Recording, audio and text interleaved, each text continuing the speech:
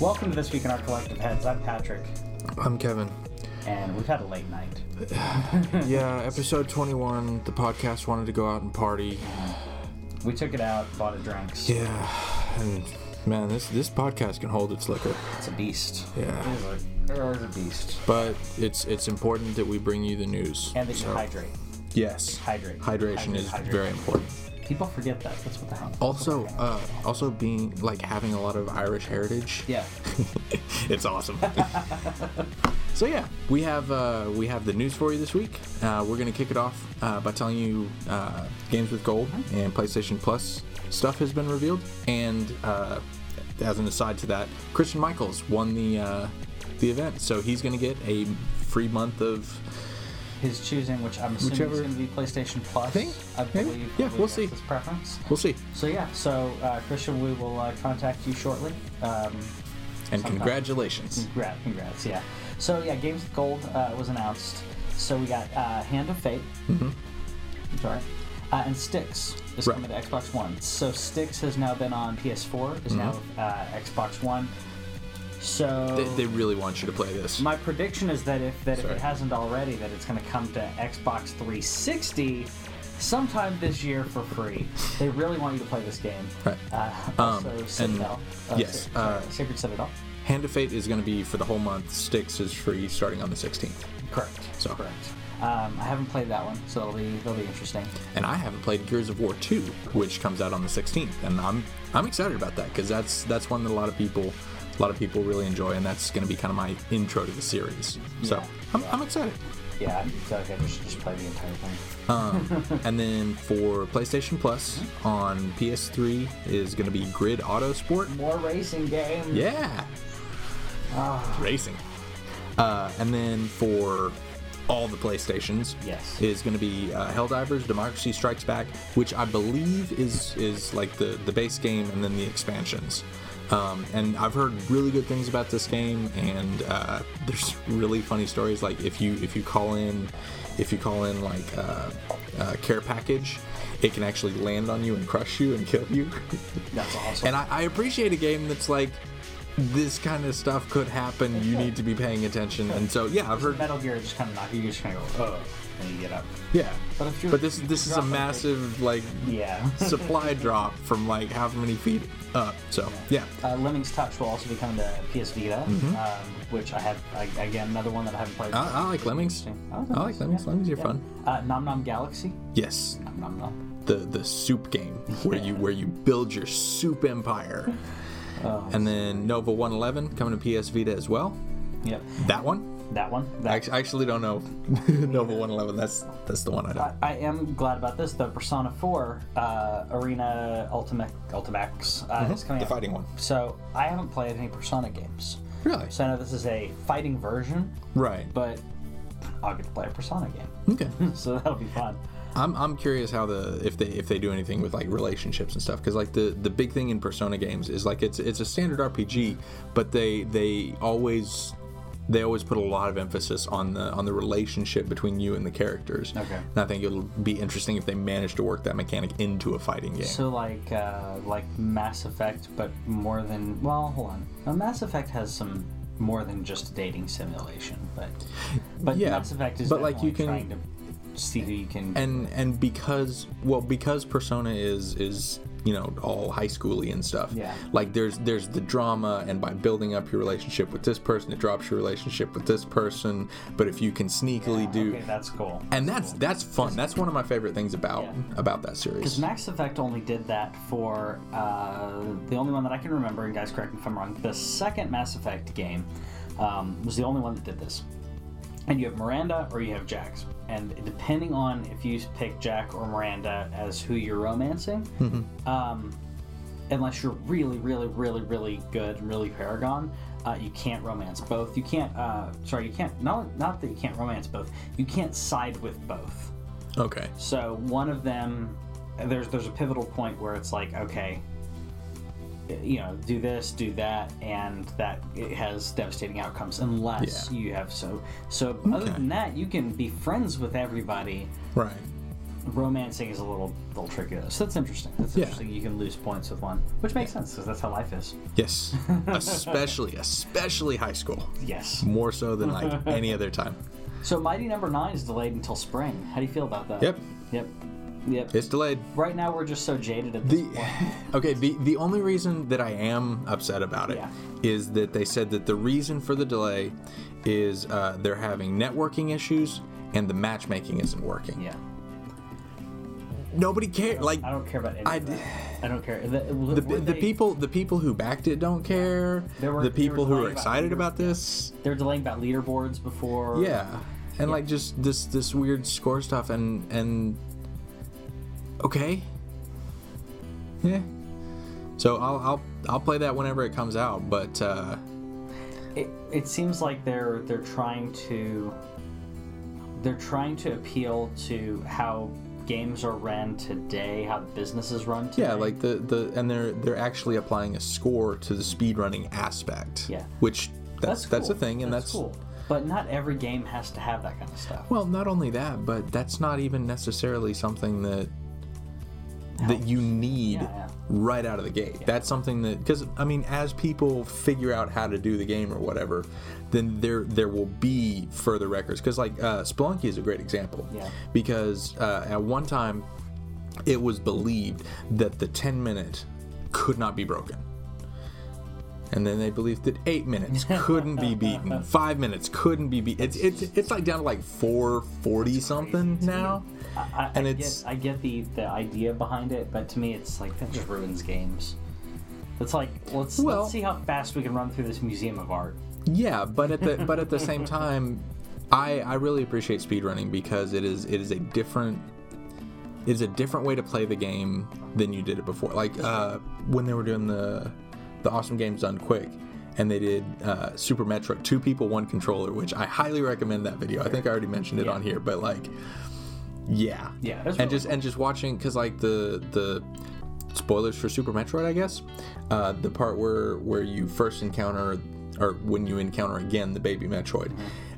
If you keep going around it as you're progressing to the right, then you can avoid the part where it leeches you. Okay. And so, like, that saves you 12 seconds or whatever. And like just stuff like that is really interesting, and I think it's really interesting, really fun to see how what people can find within a game that you wouldn't find for any other reason. Oh, I'll agree with that. So, what I think's fun? Golf. But even better, I like explosions. Explosions within golf. And if only we could have these two things together. If only.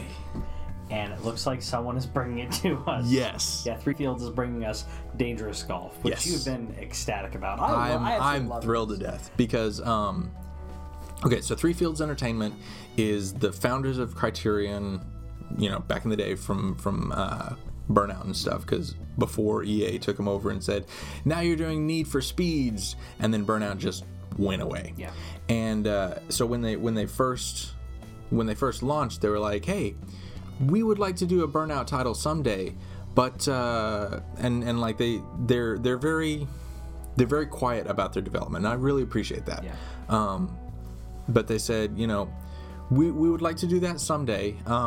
Right now, our first title, they said after working for a year and a half, they're like, our first title is going to be a sports game. And I went, oh, okay, well then I guess I'll wait till you finish that, and then you'll come out with your other game and I'll play that. We were all disappointed last year with that. Yeah, and then they released screenshots, and it's like, all right, so you've got 100-ish holes, and it's crash mode for golf. And the quote that they said is that this is as serious a golf game as Burnout was a serious racing sim. Yeah. And I'm like, okay, yeah, I'm 100% on board. This is coming out in May, and they just now announced it, and I really appreciate that because I don't have to wait that long. I've been excited about their work for a while. Sure. But now I can get the game while I'm still in the initial stage of, yay, it's here. It's what Bethesda did with Fallout 4. To say, okay, we have the game, it's almost ready, you're going to get it in 5 months. This is 5 months again, so it's a good. It's right at that mark. Far Cry Primal also. announced, and then they said 6 months. Yeah, 6 months. That's perfect. That's perfect. That is great. I'm still excited. They've kept me excited. They've kept that fire stoked. I don't know if I've talked about it on this game, on this show, but I love certain golf games, and I don't mean like the really, really cheap ones, but like a really sorry, I should say I don't like the Tiger Woods series and stuff like that. But Mario Golf. Yeah, Mario Golf is awesome. There are certain golf games that keep my attention because the game in itself, it's very, very simple. Mm-hmm. If you played golf or if you played a golfing game, it's very simple, hard to master. Yeah. But when you throw in interesting concepts like Bowser, or explosions, I'm going to be more interested. You kept me interested in the rest of it, so I'm really. It's an instant buy for me. Another one that was really good was Kirby's Dream Course, I think. I didn't play that one. Oh, that one's awesome. Highly recommended. Kirby's. I think it's Kirby's Dream Course, but it's the Kirby Golf one. Yeah. If you find a Kirby Golf one, that's the one I'm talking about. Yeah. So yeah, I'm really excited about that. Yeah. So Microsoft, there was a story. I don't think that we got to talk about it, but there was a story about a person running up a child bringing up an $8,000 bill. Child, they were 17. So okay, sorry. Let me rephrase that. A 17-year-old who should know better. Yeah. So technically a minor. And the dad got the bill for $8,000 in FIFA and went, "What the heck?" And started protesting and got made fun of a lot online. So number one, it's the dad's fault. Okay. As the adult in the situation, and if you look at him, he is an adult. So we can't say that. No, he should know better. Okay, but at the same time, as a dad of Okay, so Ari came in last night. I'm taking a shower. I've got shampoo in my hair, and Ari comes in to the bathroom where I'm taking a shower, and she's like, "Daddy, I tried not to break it, but it broke." And I'm like, oh goodness. And she goes, "I was trying to take out Lego Marvel, and I didn't mean to break it, but it just broke." And I'm like, okay, probably not the PlayStation 4. Probably not. What's broken? Ended up being the drawer where we keep the games. The front of the drawer came off. And I went in there. I was really relieved, but like, I probably trust these 5-year-olds more than I should. And like you said, he's 17. He's 17. So they are 5. Do you have your credit card hooked up to your PlayStation account? So.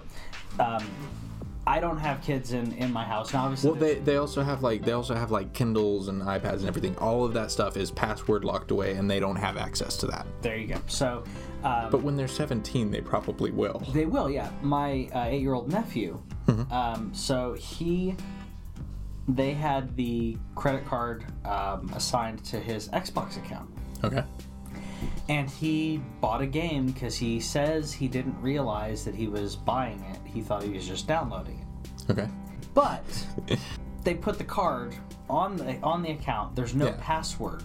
It doesn't ask you, like my iPhone. If you go and purchase anything, if I hand this to him, and he can play whatever he wants. Yeah. And then if I make an in-game purchase, Apple learned their lesson with this. Yeah. Because they dealt with this. It'll pop up saying, "All right, what's your password?" Yeah. So if I hand him that, and he's playing Fallout Shelter, which he really likes, he can play Fallout Shelter, and he's not going to buy a bunch of packs without me knowing it. Yeah. He's gonna, at that point, he'd have to say, "Hey, what's your password?" Yeah. So the dad should have controlled this. Yes, it's outrageous, but the 17-year-old knew what he was doing. Now, you can't buy $8,000 worth of stuff and then be like, "I didn't know I was buying things." Guarantee that this is what a lot of people, when it comes to budgeting their money. Mm-hmm. So at that age, this is a great lesson for them. When you're budgeting your money, if you look at it and you're like, "Oh, $20, $30, $40 here and there is no big deal." Yeah. But that adds up. over time. And if you keep doing that a couple times a day for a month, that adds up. It's the whole thing of like, well, if, we go out to eat. If you go out to eat every evening, that adds up. That really does. So this, I'm glad he got a refund. Yeah, but I feel like Microsoft refunded after about a month of kind of looking into it, figuring out what was going on. Microsoft refunded it, and that was kind of the story. I don't like that. I think that Microsoft did it just to say, okay, here's your refund, but. Well, that also opens up the possibility that other people will try to do it in a deliberate fashion and see what they can get away with. And it's going to bog down the people that are trying to help other people that have legit complaints or whatever. So, I mean, it's cool, but at the same time, not. Yeah, well, it also diminishes the value of this digital content. Because what I think our generation understands, and the previous generation doesn't understand as well. Some of them don't, at least. That you're purchasing a digital copy of something. You're purchasing a straight up copy that they don't have to manufacture whatsoever. You don't have the normal supply and demand involved. Because you're just saying, do you want it? Okay, here it is. You don't have to package it. You don't have to build it. You don't have to do anything. So to understand value in regards to that, it's very important for art and for these types of things to keep that value. Yeah. So, well, kind of like last week with The Witness being $40. It was like, this is a title that is worth $40. Yes. Here it is. Yes, exactly. So another thing that may be worth something. Halo community maps are now available to be voted on. I love the fact that they have let people build the maps. Yes. That is very awesome. Yes. And so like I don't have Halo 5, so I don't know the process or whatever, how easy or difficult they are to make. But basically what they're going to do is people have been submitting maps, and those maps are getting voted on, and the top 5 are going to go to the official playlists and everything, where because like you can play and test out whatever map you want, but the top 5 are going to be moved into a different arena, if you will. And and that's awesome, and that is supporting and acknowledging the community and the people that are working hard on it. And I love how this generation we've been able to do so much more with community content, and like we're going to be able to do theoretically the mods someday in Fallout and stuff like that stuff that has always been a PC exclusive thing is coming to consoles. And that's a really exciting thing to me. This reminded me of when I first played, I believe it was Quake or Quake 2, which came with a map building construction set, if you will. And I spent a ridiculous amount of time building it, and none of them were good because I was 9. but I remember that.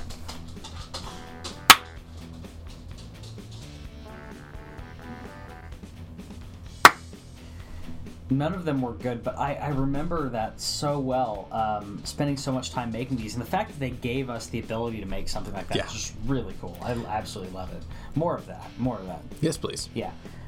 Also more of that. Her Story 2 was announced. I didn't get a chance to play Her Story. So Her Story and Life is Strange are on my list to be playing this year. I actually... Okay, fun story. Hi, Owen. Because he was the one who encouraged me to buy it.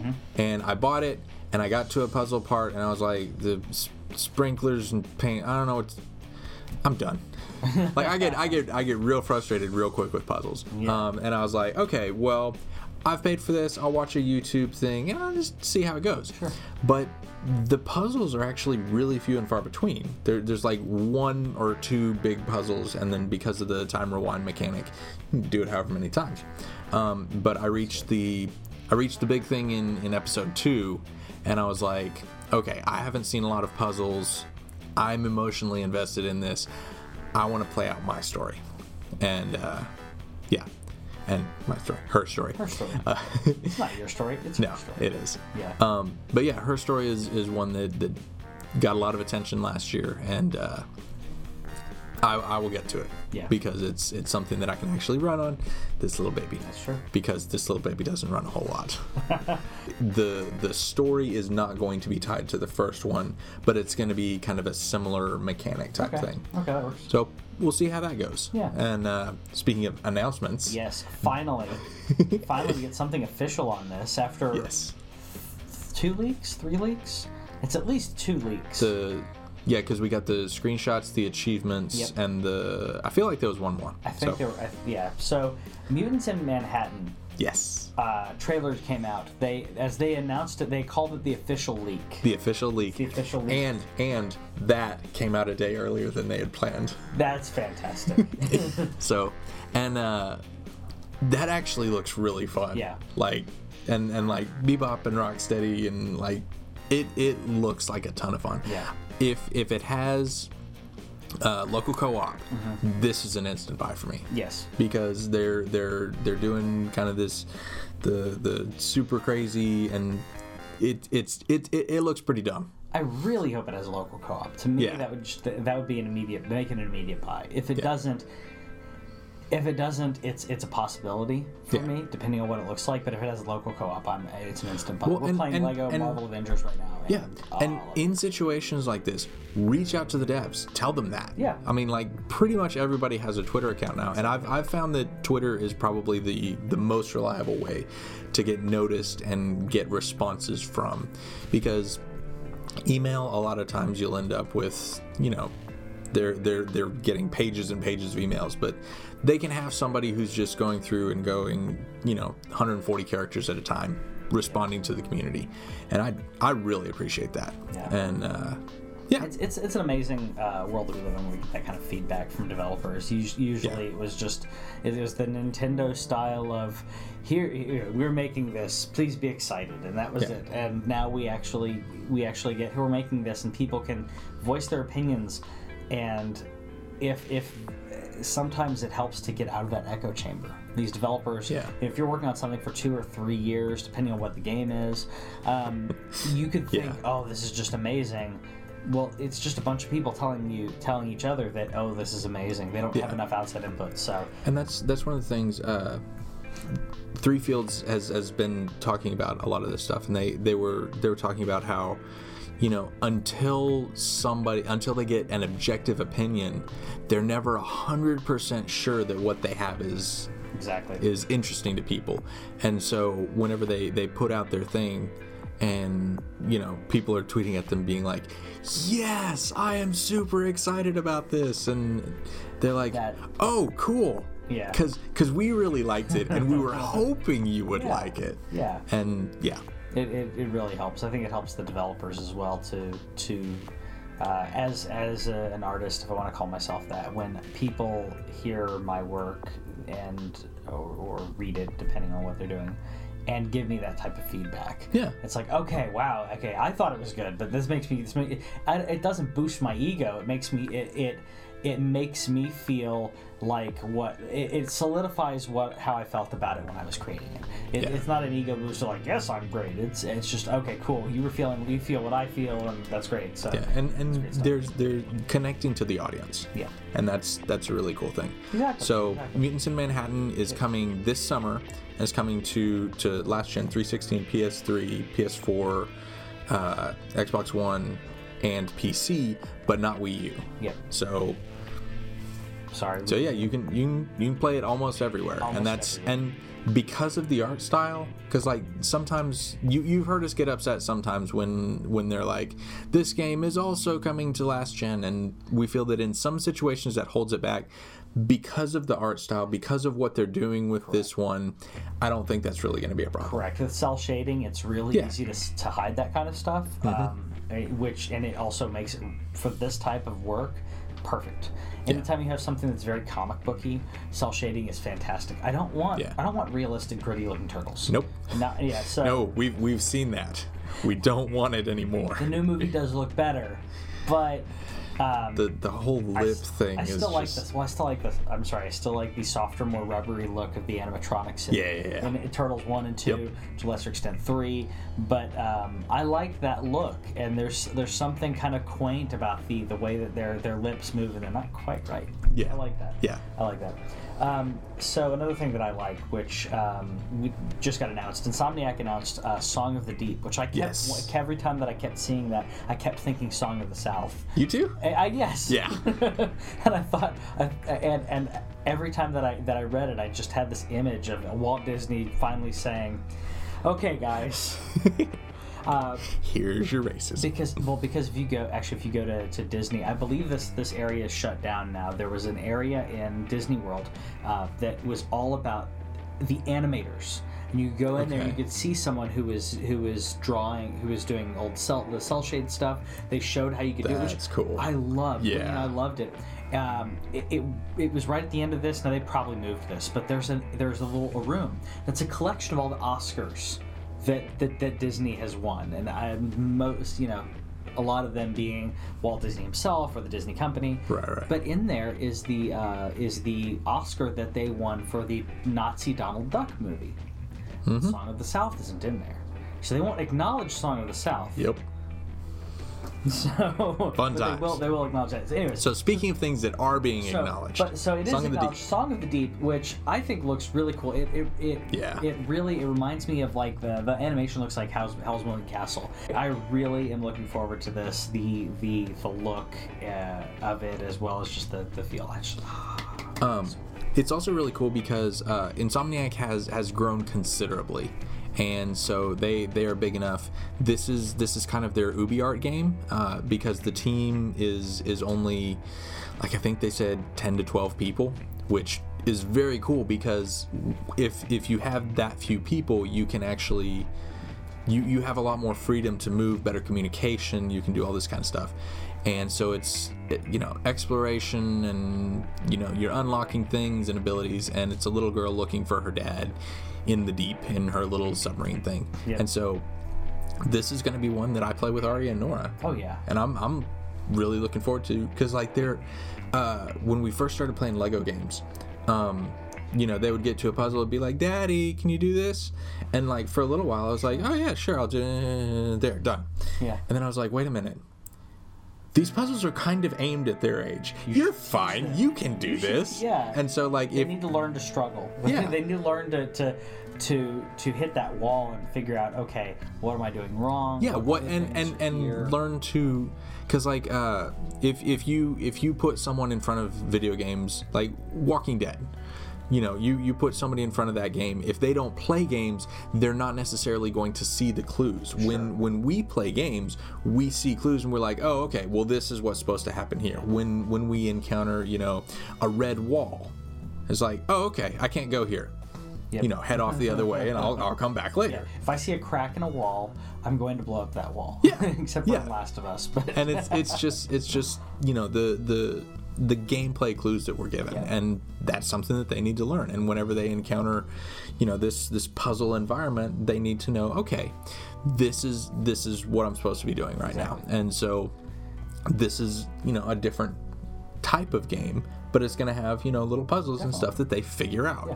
So then those puzzles, except for the point and click ones, as much as I love you, Tim Schafer, puzzles in regards to gaming and out of the box thinking, the way that you have to solve these problems helps in troubleshooting and in a lot of technical aspects of life. And it's a mental exercise. It is, and it's very, very, very great for kids to be doing this. People talk about kids playing video games. Oh, you have to get games. Games have taught me so much. Video games and comics taught me so much. That's the reason I was the best at science in my classes. Is the reason I was best in math for a long time when it came to physics. It was like, oh, this makes sense. I'd already done. There were so many games that involved physics by that point that it was just natural for me to think that way. And for kids to be experience these type of things is very important. It's good for them to learn this. Speaking of good for them to learn, though, so don't trust Umbrella Corp. Don't trust Umbrella Corp. Well, what I actually was going to say was that I don't know how they can't learn that what we want in a Resident Evil game is not a shooter. Okay, these have to be selling though, because they keep making them, and This is the second one. Yeah, but like after 4, like they've just kind of gone in that direction, and then what we're getting is the remakes. So 4 was the last good time of that, other than remakes. 4 was the last good horror. 5 started the third-person shooter kind of, and way kind of too horror. and crowd, like the horde stuff, and that's. And anyone who's a horror junkie like I am will tell you, if there are like 2 or 3 zombies, okay, if a horde of zombies is coming at you, you run.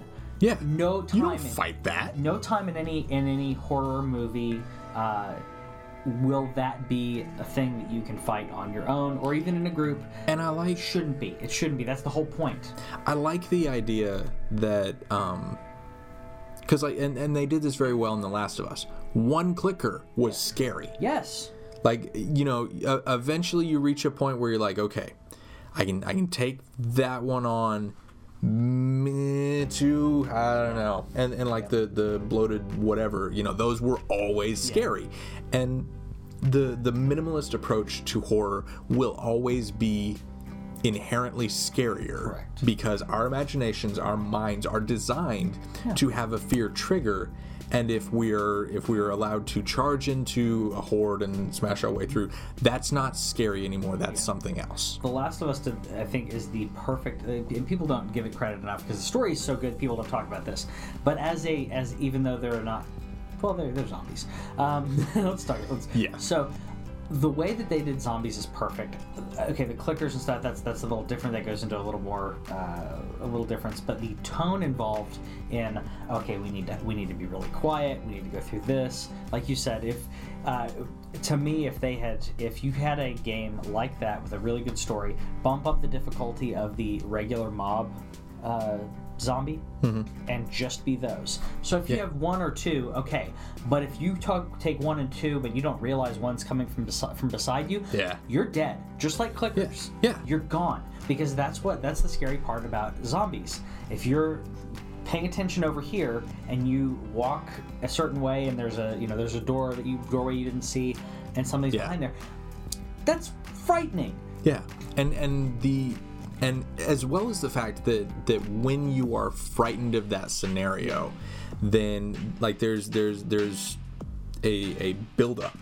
Like, and it's a continued deleterious effect that will keep building, and you get more and more tense, and the more tense you get, the more scared you, and it's a good balance, and that's what horror is supposed to be. It is. Instead, Umbrella Corps is not that. Umbrella Corps is there's tons of zombies, kill them all. It's a competitive shooter. Okay, that part I didn't hear. I'm sorry, that's nonsense. Competitive shooter. Oh, burn. Yes. So it's pretty much the opposite of what you want in a zombie game. Yeah. So that's coming out PS4 and PC in May. I won't buy it. No. I will vote. I will vote with my money. I will not buy this. I want a good horror game. And this is not it. So I'm passing on it. If you guys want a competitive shooter that involves zombies, okay. That's not for me. Call of Duty has the niche for that. Where it is more horde mode, because you're also a trained soldier in that case, so there's a little bit of leeway in understanding that, because the average person who's held up in a shed or a shopping mall can't deal with this crap. Yeah. I do like though the which is it the Left 4 Dead one where you can have the sticks with chainsaws on the end of them? Dead Rising. Yeah, Dead Rising, the improvised weapons and stuff. Which and that's a different thing altogether. That's not horror. That's horror tropes played for comedy. Yes, that is also cool. Yeah, this is not going to be that. Exactly. So on a completely different note, the other end of the spectrum. Pikachu the Detective is coming to 3DS. Yep, and he talks now, and it's a bit odd. Yeah, I'm I'm gonna have to buy this. Okay, see, I'm really curious. I'm really curious about the lore. Is this the only Pikachu that can talk? Or have they always been able to talk? Or because like Pokemon does have a lore and a history to that, so I'm curious what this means for that. Well, there's also an upcoming Pokemon game where it's all Pokemon. Mm-hmm. So I'm wondering if this is kind of going into that, where maybe it's kind of the whole Stewie, where he's able to talk, people don't understand him, or maybe. And my favorite moment of that is at the end of that one episode where they have the history thing in Petersburg or whatever, and he's like, so can they understand the baby? Well, credits. I loved that. Yeah. So anyway, sorry. Well, because I think I like that because it's also inconsistent. Yeah, very inconsistent. And that's the funny part, because in order for that, for you to keep going with something like that, you have to keep having the lowest moments of, like, you know, him ranting at her, like first, second season, third season a little bit. You'd have him ranting and she'd be like, "Oh, you're just a little fussy because you haven't had your nap." Right, and so you can kind of picture him just, you know, thinking he's speaking, and they're just hearing blah, blah, blah, blah. But then there's other times when they respond directly to very specific things that he says. So in this case, I just imagine like Pikachu's just cursing, you know, Ash out, and he hears Vika Vika. Could be. Yeah, it's all about the tone. That's what exactly you got to hear. It is. It's tonal. It's a tonal language. So this looks adorable. Yes. This also looks like it's going to be a very big year for Pokemon. Yeah. Well, it's the anniversary, 20th anniversary. It's the 20th anniversary, correct. But speaking of mobile gaming, something I didn't expect to come out. So Saints Row will be coming to PSP. It is out. So it's the canceled PSP. Kind of. Yeah, it's the canceled PSP Saints Row. It's not Saints Row 1. I have a bit of history on this. Okay, so they made Saints Row 1, made Saints Row 2, and then they were like, hey, let's see if we can port Saints Row 2 over to the PSP. And then they got in there and they're like, okay, not quite. We're not really going to be able to do that. Okay, well, let's take these assets and see what we can do with them. And like they made a story, they made all this other kind of stuff. And apparently somebody was just like poking around and found like a dev kit that had the ISO on it. And so they released that file. Was it Volition? Yeah, Volition. Released it, and they were like, hey, play this game. Like they're not going to put it up on the store or anything, but like you can find a PSP emulator and just put it out there, and that's awesome. Yeah. I love that. And like, yeah, it's probably going to be broken or whatever, but like they've released this as a, hey, here's a thing that almost happened. And so Unseen64 is the site that kind of broke all this stuff, and that's a really fun site, because they are all about, you know, canceled and removed and the behind the scenes stuff that we don't normally get to hear about. It's very cool. And so yeah, you can go and play Saints Row 2-ish for the PSP. Can you download from the store? I didn't see that. No, it's not being, they just released the ISO, and so you can only play it via emulator. Correct. Okay. Unfortunately. But yeah, I was gonna say. But still cool. I assumed that you couldn't do it through the store, but that is still really cool. Yeah. So another thing, it's cool but also sad, is that Five Nights at Freddy's World was removed from Steam by the author. Right. So we talked about this last week, that it was kind of broken. He was already apologizing for it, and this is, I absolutely love this guy. And after he did this, I purchased the first Five Nights at Freddy's game. I'm purchasing the rest of the games after this, just because of how much I respect this guy and how much. Yeah. So essentially, he put it out, and he realized it really wasn't up to what he wanted or what the fans wanted. He's removed it, and when it comes back out, it's going to be free. Yeah. He's basically saying, awesome. He's basically saying, hey, I respect you guys. You guys got me where I am. I don't want to give you completely crap content. I want to give you something that's worth it, that's worth your time, that you enjoy. And he's basically going to come back out with it when it's done. Knowing him, I give him a couple months. Yeah, dude works fast and hard and relentlessly. Hardcore. And because of that, because of the respect that he has shown the gaming community, I'm gonna be buying all the other Five Nights at Freddy's games, I was planning on doing it at some point, but now I have to. I feel like I feel there are, obviously it's one guy, it's small development and everything, but I feel like that's how you should treat your customers. That's exactly how you should treat. If you get mishandled, if something, it's as simple as if you go to a restaurant and they completely botch your food. Yeah. Comp the food. Yeah. It's a way of saying we're completely sorry. And it's also acknowledgement of, okay, you should not expect this of us. Yeah. This is not normal. This is not how we run our business by giving you shoddy service or product or whatever. That's how you get people to come back. Yeah. If you have a bad return, that's how you stop a bad Yelp review. Yeah. I mean, you have someone who goes into, and this could be the same thing if you're getting your car worked on or anything, for someone to say, okay, this is a huge inconvenience. We are so sorry about it. When a company does that the right way, I will keep going back to that company. Mm-hmm. If I get some people, I know some people who, if they get bad service, no matter what, like, I will never go back there again. But if they're showing you already like that, I'm going to go back there because they've shown they respect me and they want me to. Well, and having worked in food service, and sure. I've had a lot of jobs. Having worked in various jobs, stuff happens. Yeah. Like, this is there are some times when it is clearly, somebody's fault, somebody deliberately did whatever, but most of the time it's stuff went wrong, they're trying to help a bunch of people or whatever. Exactly. And this is a situation where I feel like he, talking earlier about working in a vacuum, and he just tends to make a game, he tests it himself, and then he releases the product. He released the product and people went, and he went, oh, right, yeah. You're not in my head, you can't see what I'm seeing. Let me get back to you on that. Even the hardcore game theory and everybody, they've been talking about this, like, and being constructive, but all of them have been saying this is not. Obviously, this game was supposed to be not the normal Five Nights at Freddy's. Right. But this is not what it should have been. Yeah. So I'm really glad that he's doing that. Like I said, so when it comes out for free, go grab it.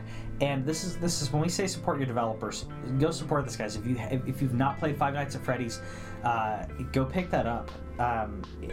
It is stressful. Just look at it this way. The completionist called it this. He says it's just resource management. Is really all it is. You're managing your stress. You're managing your power. It's just think of it that way. Speaking of managing things and figuring out how things work together, they're restructuring the Rocket League rankings because like they had I'm up to semi-pro something or other, and like that was just based on, okay, you've played this many games, you should have it by now.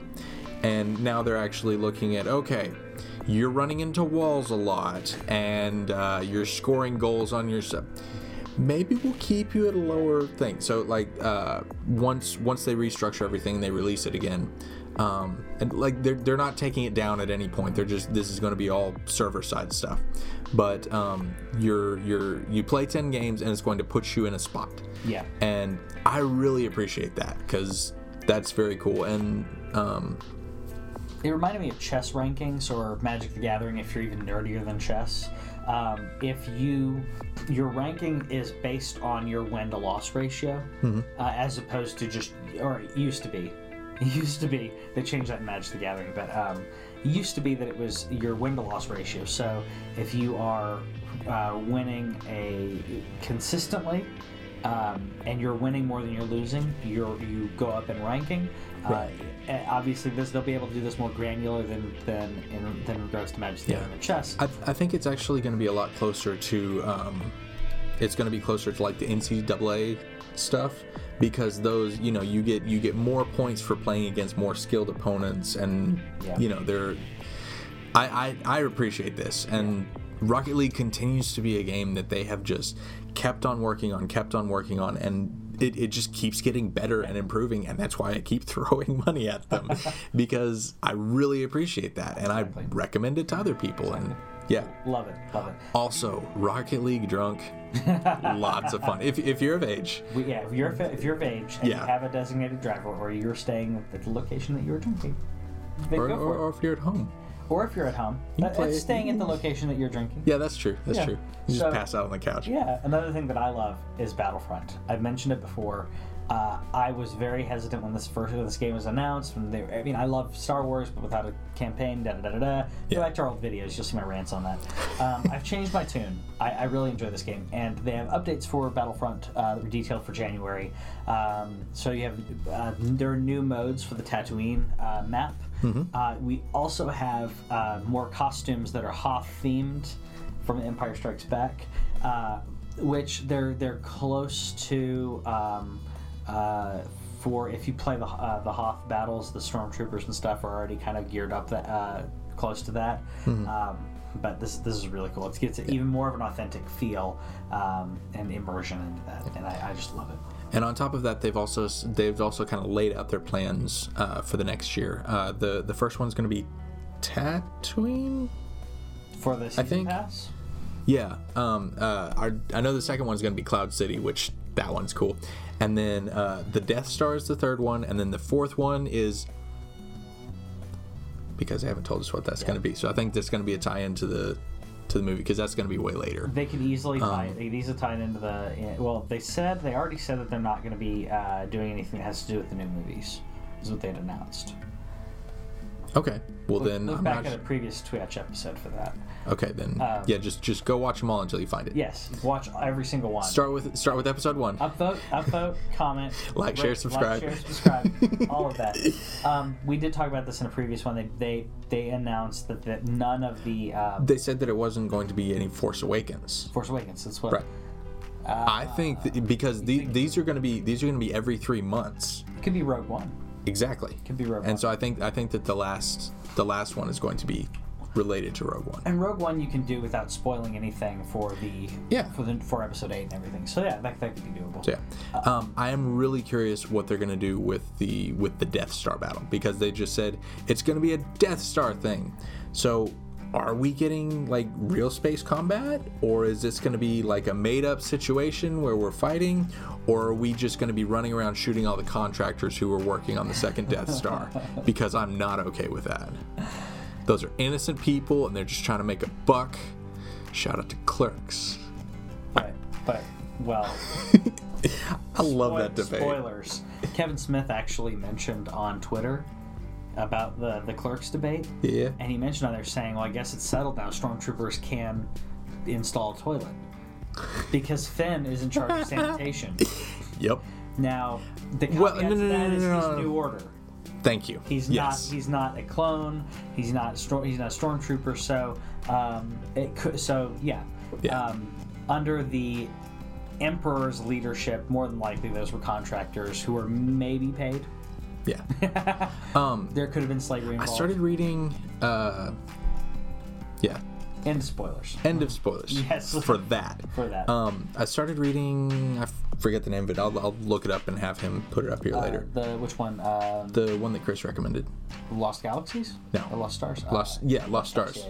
Yeah. Sorry, Lost Galaxies. It's good.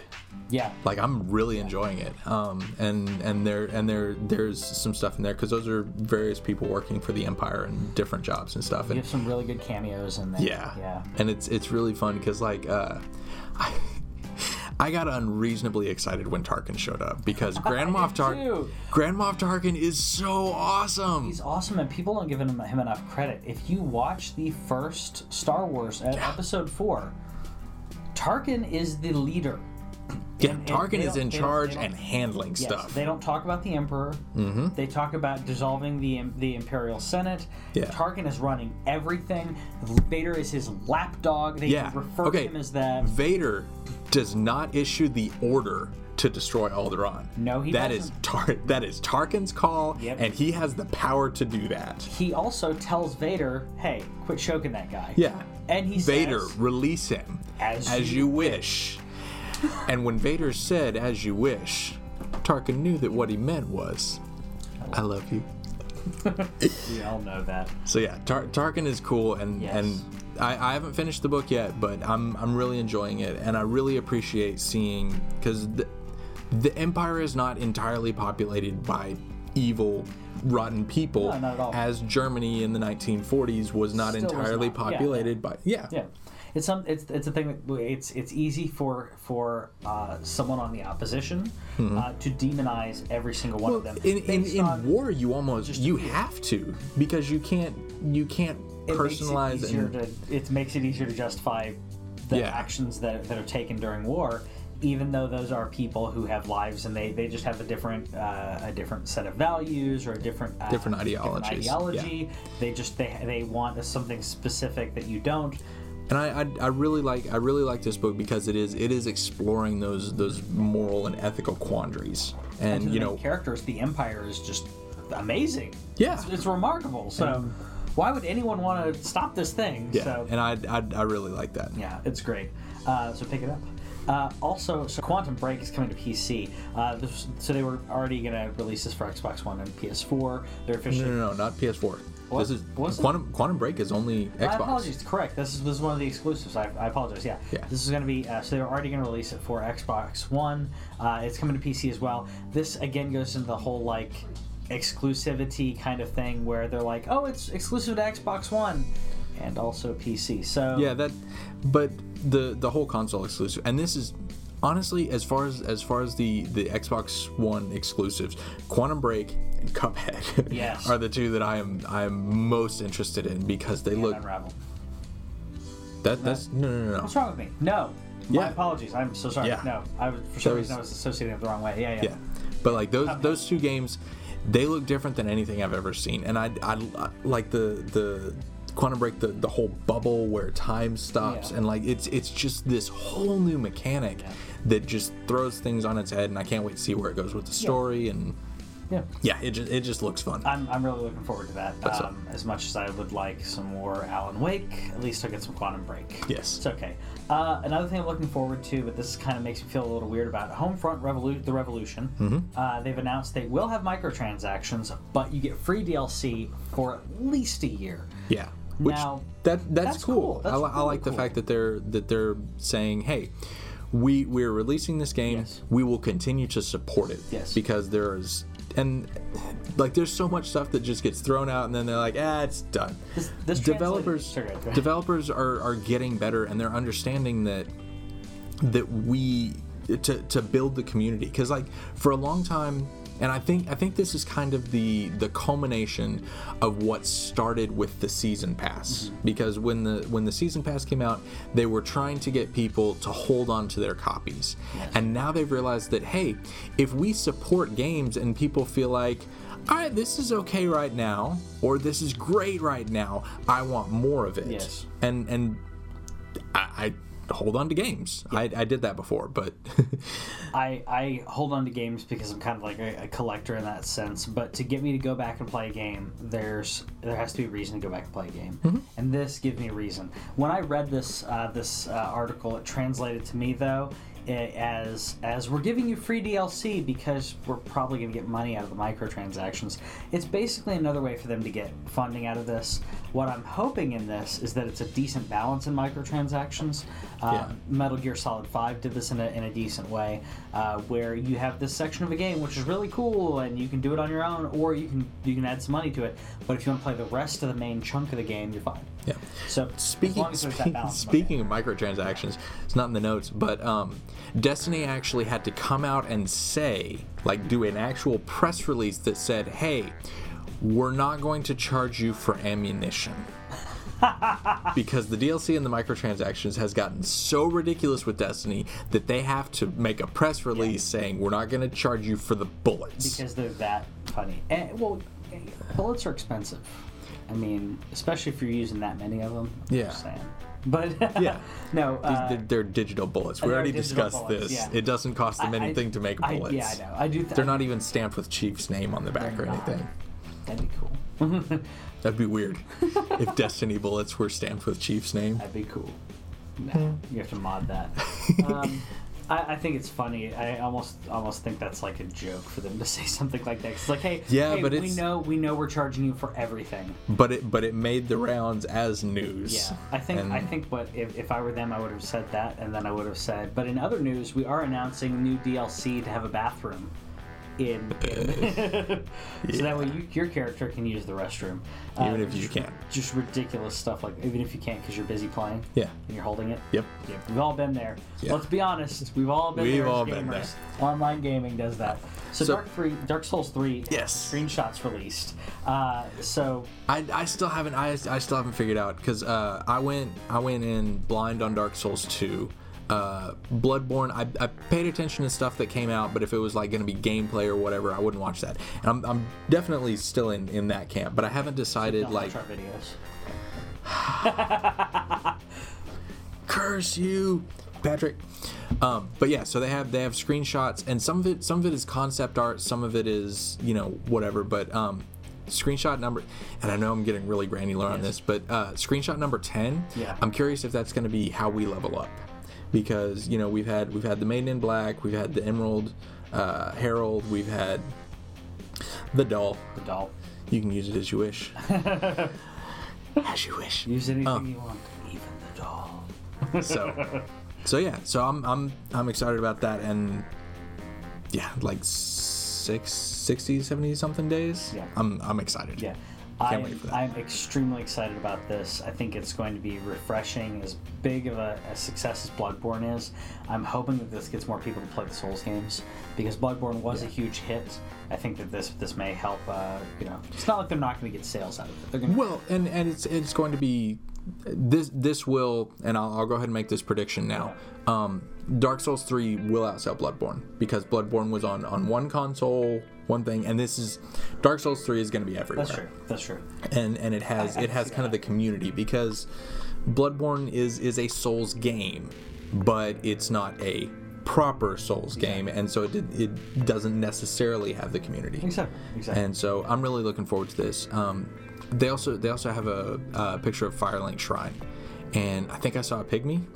So yeah, I can't wait. Yeah, it could be cool. Another thing that there's no segue into this. No segue. Business side.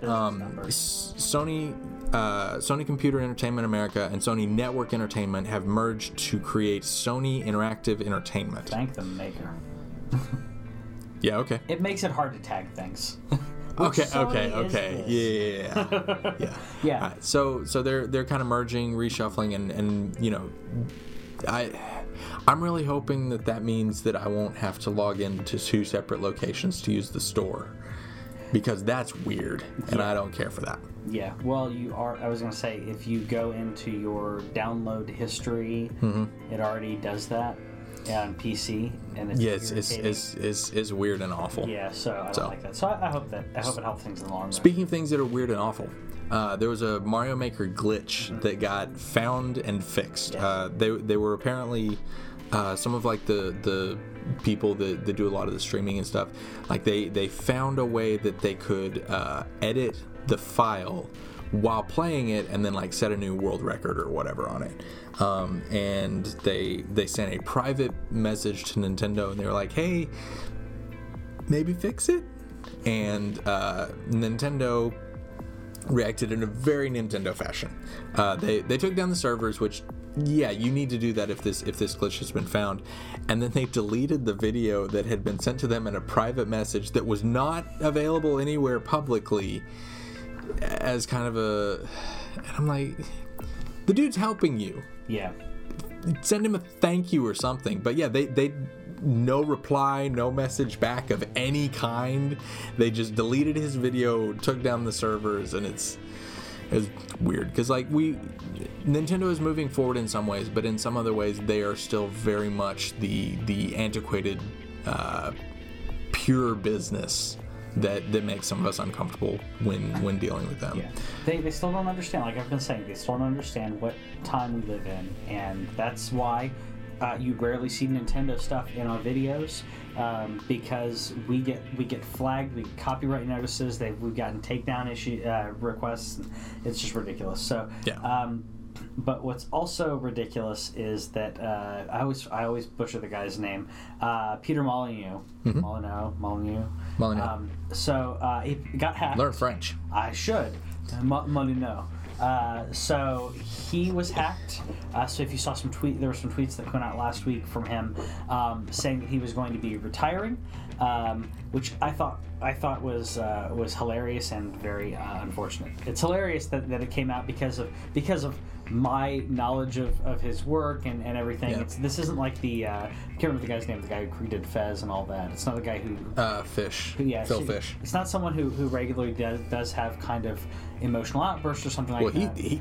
He's gone. Yeah. Like he just vanished. Yeah. And like but yeah, the funny, okay, like, yeah, it's kind of a douche move, but the funniest thing was that in those series of tweets, one of the things he said was, I've made some mistakes over the years, Fable 3 being my biggest one. And I thought that was funny. Very funny. But yeah, it was very quickly, like, some of his friends were like, hey, don't listen to him, because that's not him. That's not him. Stop it. And then he went out. Yeah. It was funny to me what in my in keeping along with understanding like his history in gaming and everything. I've been following Fable for quite a while. Yeah. Fable, when the first Fable was announced, I was like, oh, this is gonna be so good, and it fell short.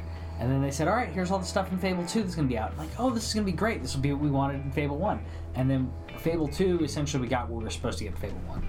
Okay. I thought you were going to talk smack about Fable 2, and no, that is not acceptable. Fable 2 is good. Fable 2 is good. So Fable 2 wonderful. is what we were supposed to get when Fable 1 came out. Yeah. Fable 2 is good though. Yeah. And then when he's like, oh, Fable 3 is going to be great, and Fable 3 was worse than 2, and it was like you just took a step back. Fable 2 is great. And now they're doing Legends. When you promise me a list of 20 items, and I get 12 of those that are done competently.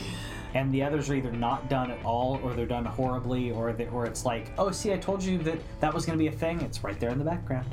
That doesn't count. There's a cat. Got it. It doesn't count. Yeah. So no, it cracked me up because of that. Because when I heard about it, I thought their tweets were going to have something to do with that, but it didn't do that. The Fable 3 joke was pretty funny though. Yeah. Something that's not funny though is that Titanfall 2 and Andromeda will be scheduled to be released before March of next year. Before March of next year. So Andromeda, Titanfall 2, no, they hadn't said a lot on, but Andromeda this was the official announcement of this. But Andromeda was supposed to come out during 2016, from what I'd heard. So essentially, they're saying, and it could. It still could. It could. We're still before March. So in the next 14 months, we're supposed to see these games. That's if they don't delay them. I'm gonna say this right now to EA. Do not rush Mass Effect. Yeah. I want Mass Effect. We'll wait. I will wait. Rush the heck out of Titanfall. Get Titanfall out first. Get your money. Do Mass Effect right. This is extremely important. This is the first Mass Effect without Shepard. Unless there's some huge spoiler we don't know about. But this is supposed to be the next phase, the next story. We don't have, other than the built-in feel for the universe, we don't have a tie-in. We don't have an analog in this that's already built in. Right. We need that. We need you to do this the right way. This is like when anytime they release a new Star Trek series, it's like, okay, I like Star Trek. I don't know all of these people. Yeah. It takes a while to make me care. So do it right. If you have to delay it. Just get it done the right way. I'm saying that right now. I'll be upset for a bit, but in the long run, it's gonna be okay. Yeah. Speaking of things that should have been delayed, yes. Vita update 3.57 is for some people causing issues where they're not able to connect to the store and their battery life. That one's kind of I don't know about that one, but some people have been saying that their battery life has been less. It's draining more quickly, whatever. The thing is, it's not hitting everybody, and if you don't update, you can't access the store anyway. Yeah. So I'm already updated. I haven't noticed anything on the battery. Yeah. And so yeah, we'll see what happens there. So basically, if you don't update, you can't access the store, and if you do update, you might not be able to access the store. Yeah. Now, I know with games, I haven't had to do this with the Vita, but with games, you can download games to the PS4 and then transfer them over to your Vita. Yeah, right. No, only PS3. Oh, it's PS3. I thought you did PS4. Still, to this day, if you plug your Vita into your PS4, it will say device not recognized. Doesn't make any sense. Nope. Yeah, that is nonsense. Can you download Vita updates to your PS3? Vita updates? Yeah, because that's what I'm saying. Like, okay, if you can't access the store, I guess you. Oh yeah.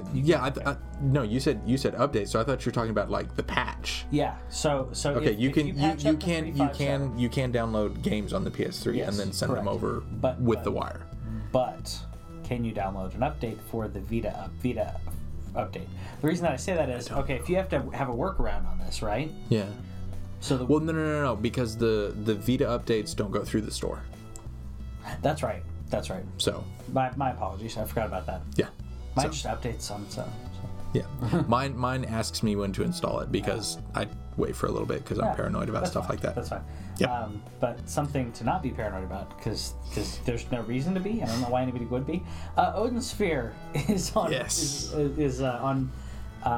So. It was released in Japan, and it was the best-selling retail game for the week. Yes. With 800-something thousand sales. Yeah, for Vita. And on Vita, the physical version. That's so really so impressive. Clearly well over 1 million because it's a Vita. I am getting kind of back to physical versions of stuff, but like because the Amazon. It's my Vita. I just want the games to be there. I don't want to switch stuff. I'll be honest. I don't have a single physical game on Vita at all. Also, so speaking of Odin Sphere, though, we were discussing this earlier this week. You can play Odin Sphere now. Yes, there's a browser 8-bit demake of Odin Sphere, and it's. Have you played it? I haven't. It's because fun. I haven't played Odin Sphere, so I'm gonna play it. Odin Sphere is so fun, so wonderful, and so quirky and weird. Yeah. I love it. And this is one of those, like, I didn't think anybody else knew about this because Courtney actually got this for me. Like one Christmas she was like, this was early in our dating life. She was like, so how do I buy games for you? What do I get that's good? And I was like, I like Final Fantasy and Atlas stuff. So she got me bloody hell, I can't remember. Grandia or something. I don't remember. It was like a 2-pack of games. 2-pack.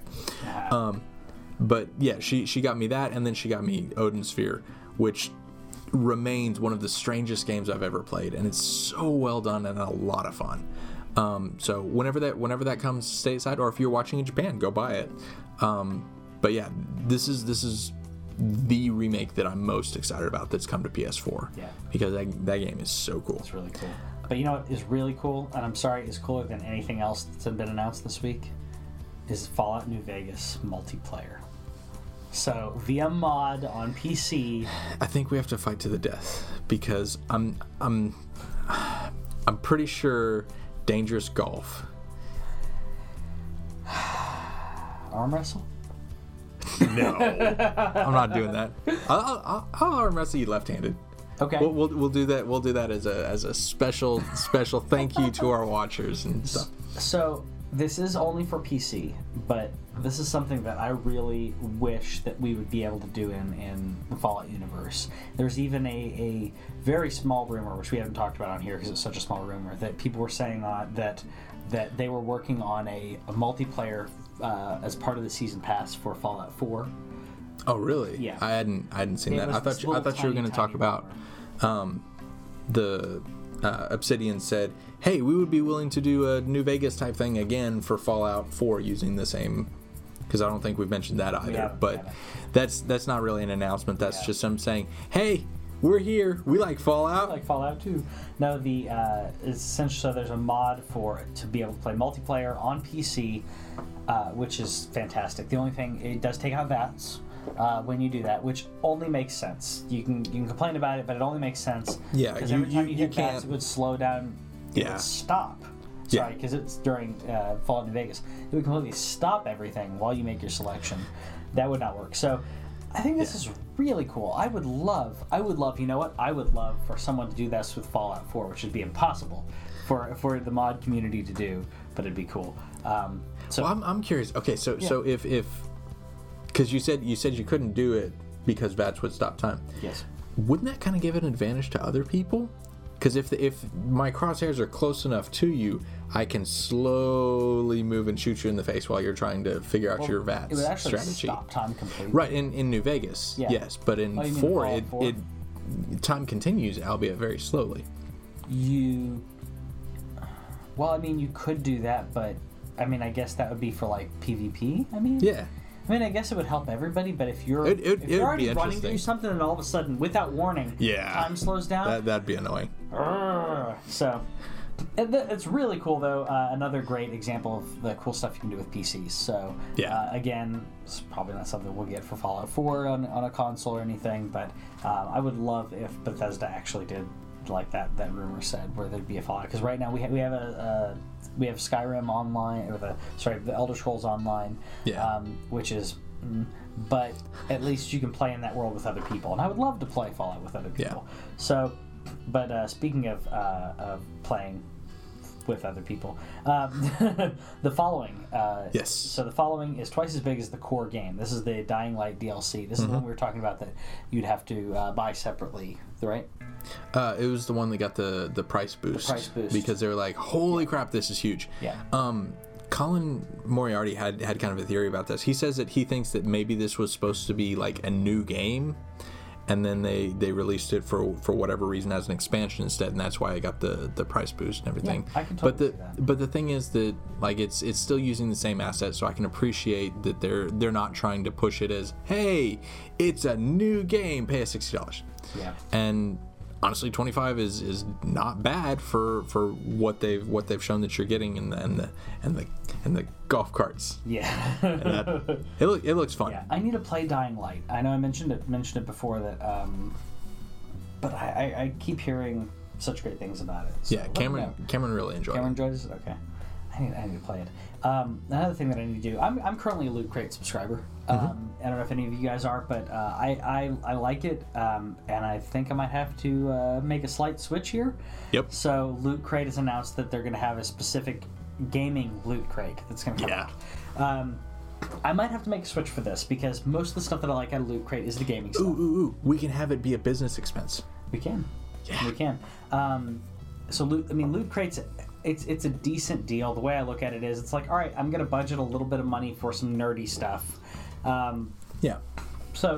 Honestly, it's no more than you would typically spend in a month on various. $20. Yeah. So I this month was aliens, spacey stuff, because X-Files and everything. I got an X-Files t-shirt. I got a Space Invaders. I should have put that up here. I got a little Space Invaders a little figure. We got a multipass. We did Dallas multipass. We got that. I got an X-Files flashlight, which I thought was kind of cool because it's a little tiny flashlight for your pocket. And says X-Files on it. Does it play the theme when you... That would be annoying. That'd be so annoying. I mean... Okay, if you go into it, if you guys know this, t-shirts are, $12, $15, $20. Yeah. So I got a t-shirt, and I got all this other stuff too, so it's really worth it. So there's going to be a gaming Loot Crate subscription thing, and it's going to be awesome. So yes, it will be $5 more than the other one, because they said that gaming stuff is usually a little bit more, like it's I think it's that it's not as mass produced. Yeah. And so it's going to be a bit more niche, and so it's going to be $25 a month, and I'm pretty much on board with that. It's really cool. Another thing that I don't know if I'd call it cool. It's weird. Yeah. So Donald Rumsfeld, the Donald Rumsfeld. Yes. This isn't one of those weird name mix-ups. Right. Has released a mobile game, Churchill Solitaire. Yes. I don't think any of us could have predicted this. No, I did not. Did not see this coming. 83-year-old Donald Rumsfeld releases this, which It's free, but what I don't understand is why Churchill? What do you mean, why Churchill? It's Churchill Solitaire. Yeah. It's not an ideology that, like... No, it's not an ideology. No, I mean... Like, Churchill made the rules for this particular solitaire. Oh, okay, because when I read it, I didn't understand what they... I thought that was like, it was some reference to Winston Churchill. Yeah, it is. Because Donald Rumsfeld, like... You're no Churchill. His political ideology and Churchill's there's that too. It's kind of like when certain politicians nowadays talk about the founding fathers and they have no idea what they're talking about. That kind of stuff. Yep. Even Colin Moriarty and many other people talk about this. It's 2 references to Colin Moriarty. We know the count here, but Colin count. But when people make references about other political leaders, and they either talk them up or also even more recent, people talk about Reagan.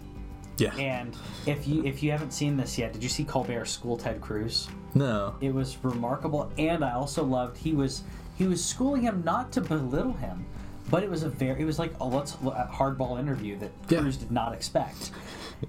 And he was bringing up things. How do you not expect that when Colbert, you're from one of the most intelligent people on the planet? Yeah. Yeah. Intelligent, incredibly well informed, and he's going to research the crap out of stuff. And he's the one asking the questions. Yes.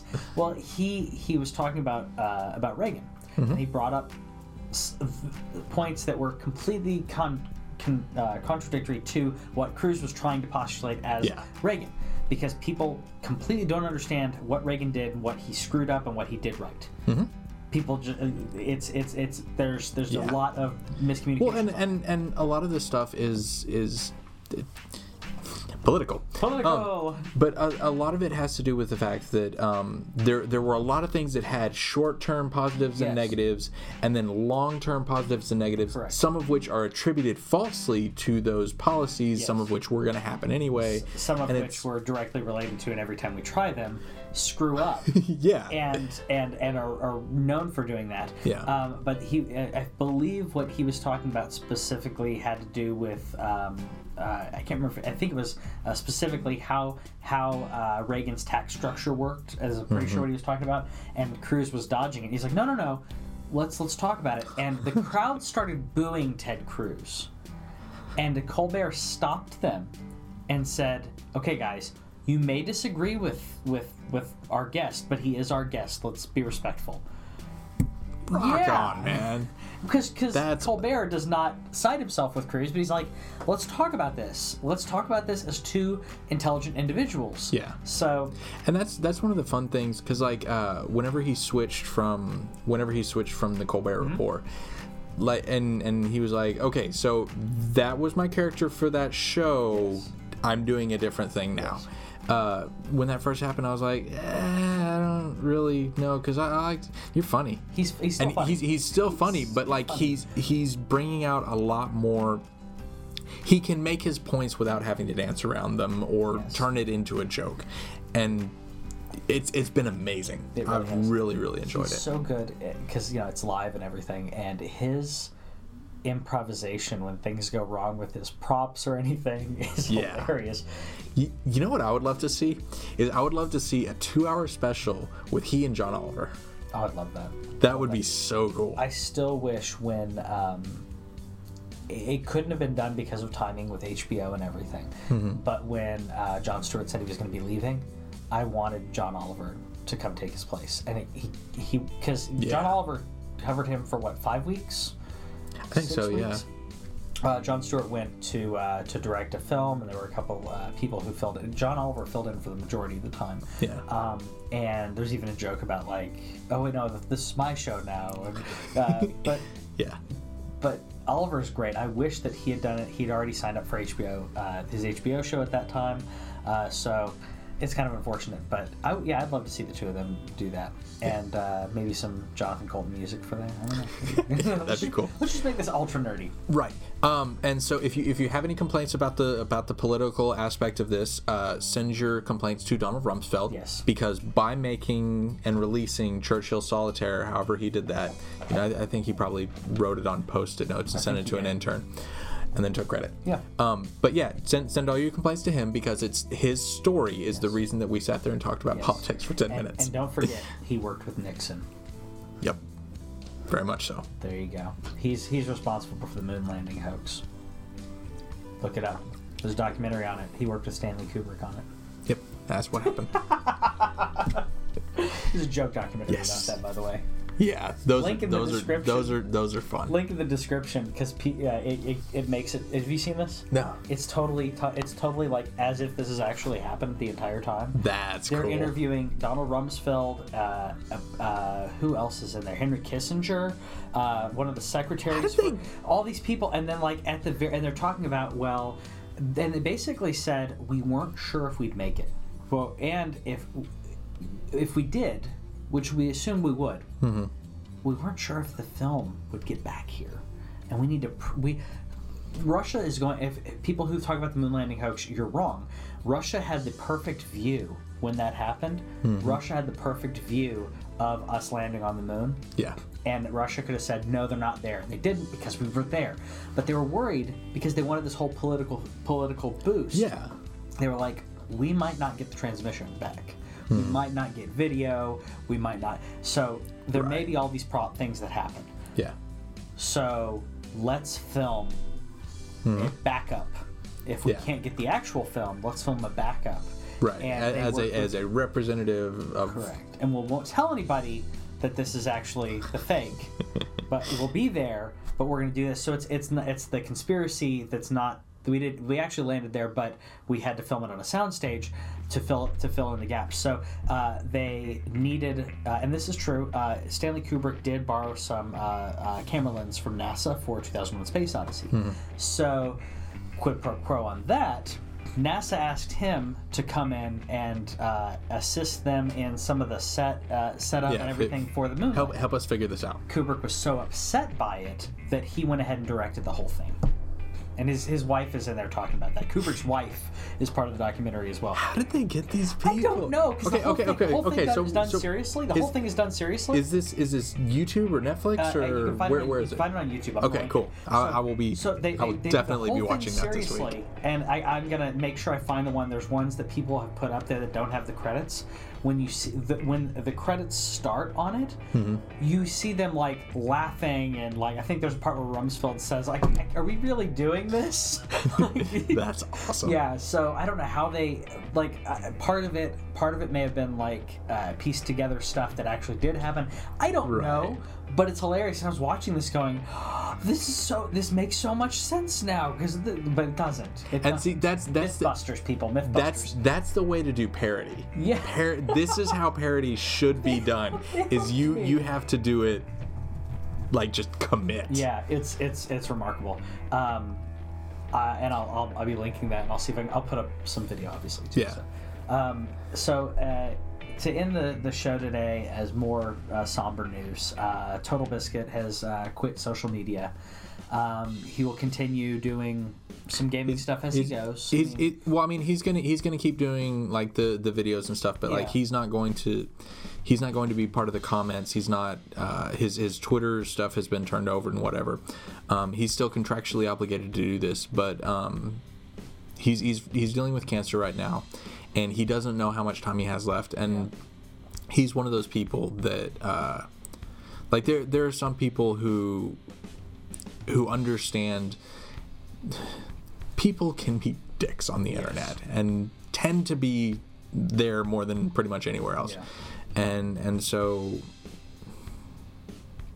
that's not cool. Don't do that. It's not. But like there are some people who really have a difficult time absorbing that and not taking it to heart. And he said, 90% of the feedback that I get is positive. Yeah. And thank you for doing that. That is really helpful to me. I appreciate that. But there are also other people who, for whatever reason, decide to be douchebags. Yeah.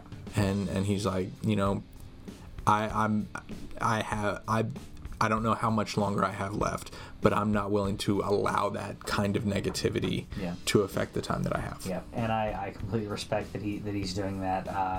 Total Biscuit is one of the better people on the internet when it comes to the Let's Play stuff, where you're actually getting some decent content, some decent input on stuff. Yeah. When you talk something about to say. Yeah, as opposed to PewDiePie. Makes noises and faces. Makes noises, and he gets paid a ridiculous amount of money to do it. Total Biscuit deserves the respect that most people give him, and I didn't know this is not his first bout with cancer. He's apparently quiet about the other ones. At least I didn't hear about it. But I hope everything goes well for him. I hope that however much time he does have left, that he's comfortable, because that can be. Having seen family members go through it can be really rough to see someone go through that, especially the chemotherapy and radiation. And I think he's foregoing that. Is that right, or is he? I don't know. Don't know about that. I don't know the personal details, but it can be rough. So so we really wish him all respect with his choice in this. The internet is a harsh place. As great as it is, the anonymity can bring out some evil in people. So yeah. So on that note, let us know in the comments if you have been wronged on the internet and how you feel about that, and if you hate cancer too. Yeah. So we'll talk to you guys later. Cancer. All right. See you guys later.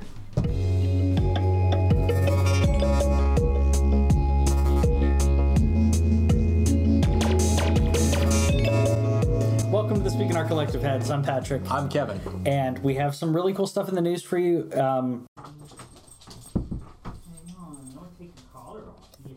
So while he's gone, let me tell you. So last night we were playing Rocket League. Rocket League is so fun. Like, I'm still trying to figure out the aerial stuff. That stuff is really, really hard. But if you find me online, we can play Rocket League together. You don't have to tell Patrick about it. Patrick's actually the only one that'll hear this.